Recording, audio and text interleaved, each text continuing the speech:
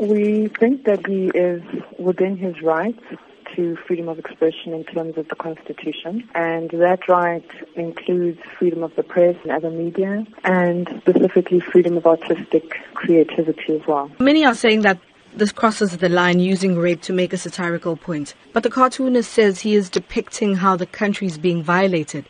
But is it a responsible way to do this? So we would look at the limitations to his right to freedom of expression or his right to express himself artistically or creatively in terms of what the limitations are in terms of the freedom of expression clause in the Constitution. So the right to freedom of expression excludes anything that is propaganda for war or any kind of expression that could be seen to incite imminent violence or be advocating hatred based on someone's race or ethnicity, gender, religion, and that also constitutes an incitement to cause harm. You say he's well within his right to post and express himself that way.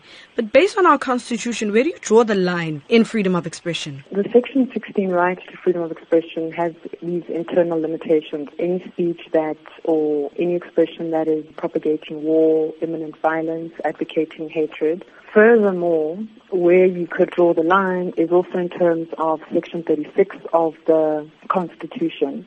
And if you're going to limit a particular right, you need to do so in terms of the limitation clause, which indicates that that limitation should be a reasonable and justifiable one. And how do you balance equality and freedom of expression? We would look to what the Constitution says to us in terms of balancing certain rights. So there isn't one that takes precedence over another. So you would have to look at then the general limitations in terms of Section 36 of the Constitution. What are some of the things that people should be mindful of when posting or commenting on social media regarding controversial topics such as these ones? The challenge is that the right to freedom of expression is a constitutionally protected right. So the parameters, if you wanted to draw any, would then be in terms of looking at any depiction or any expression in terms of, is it something that can be said to constitute propaganda for war?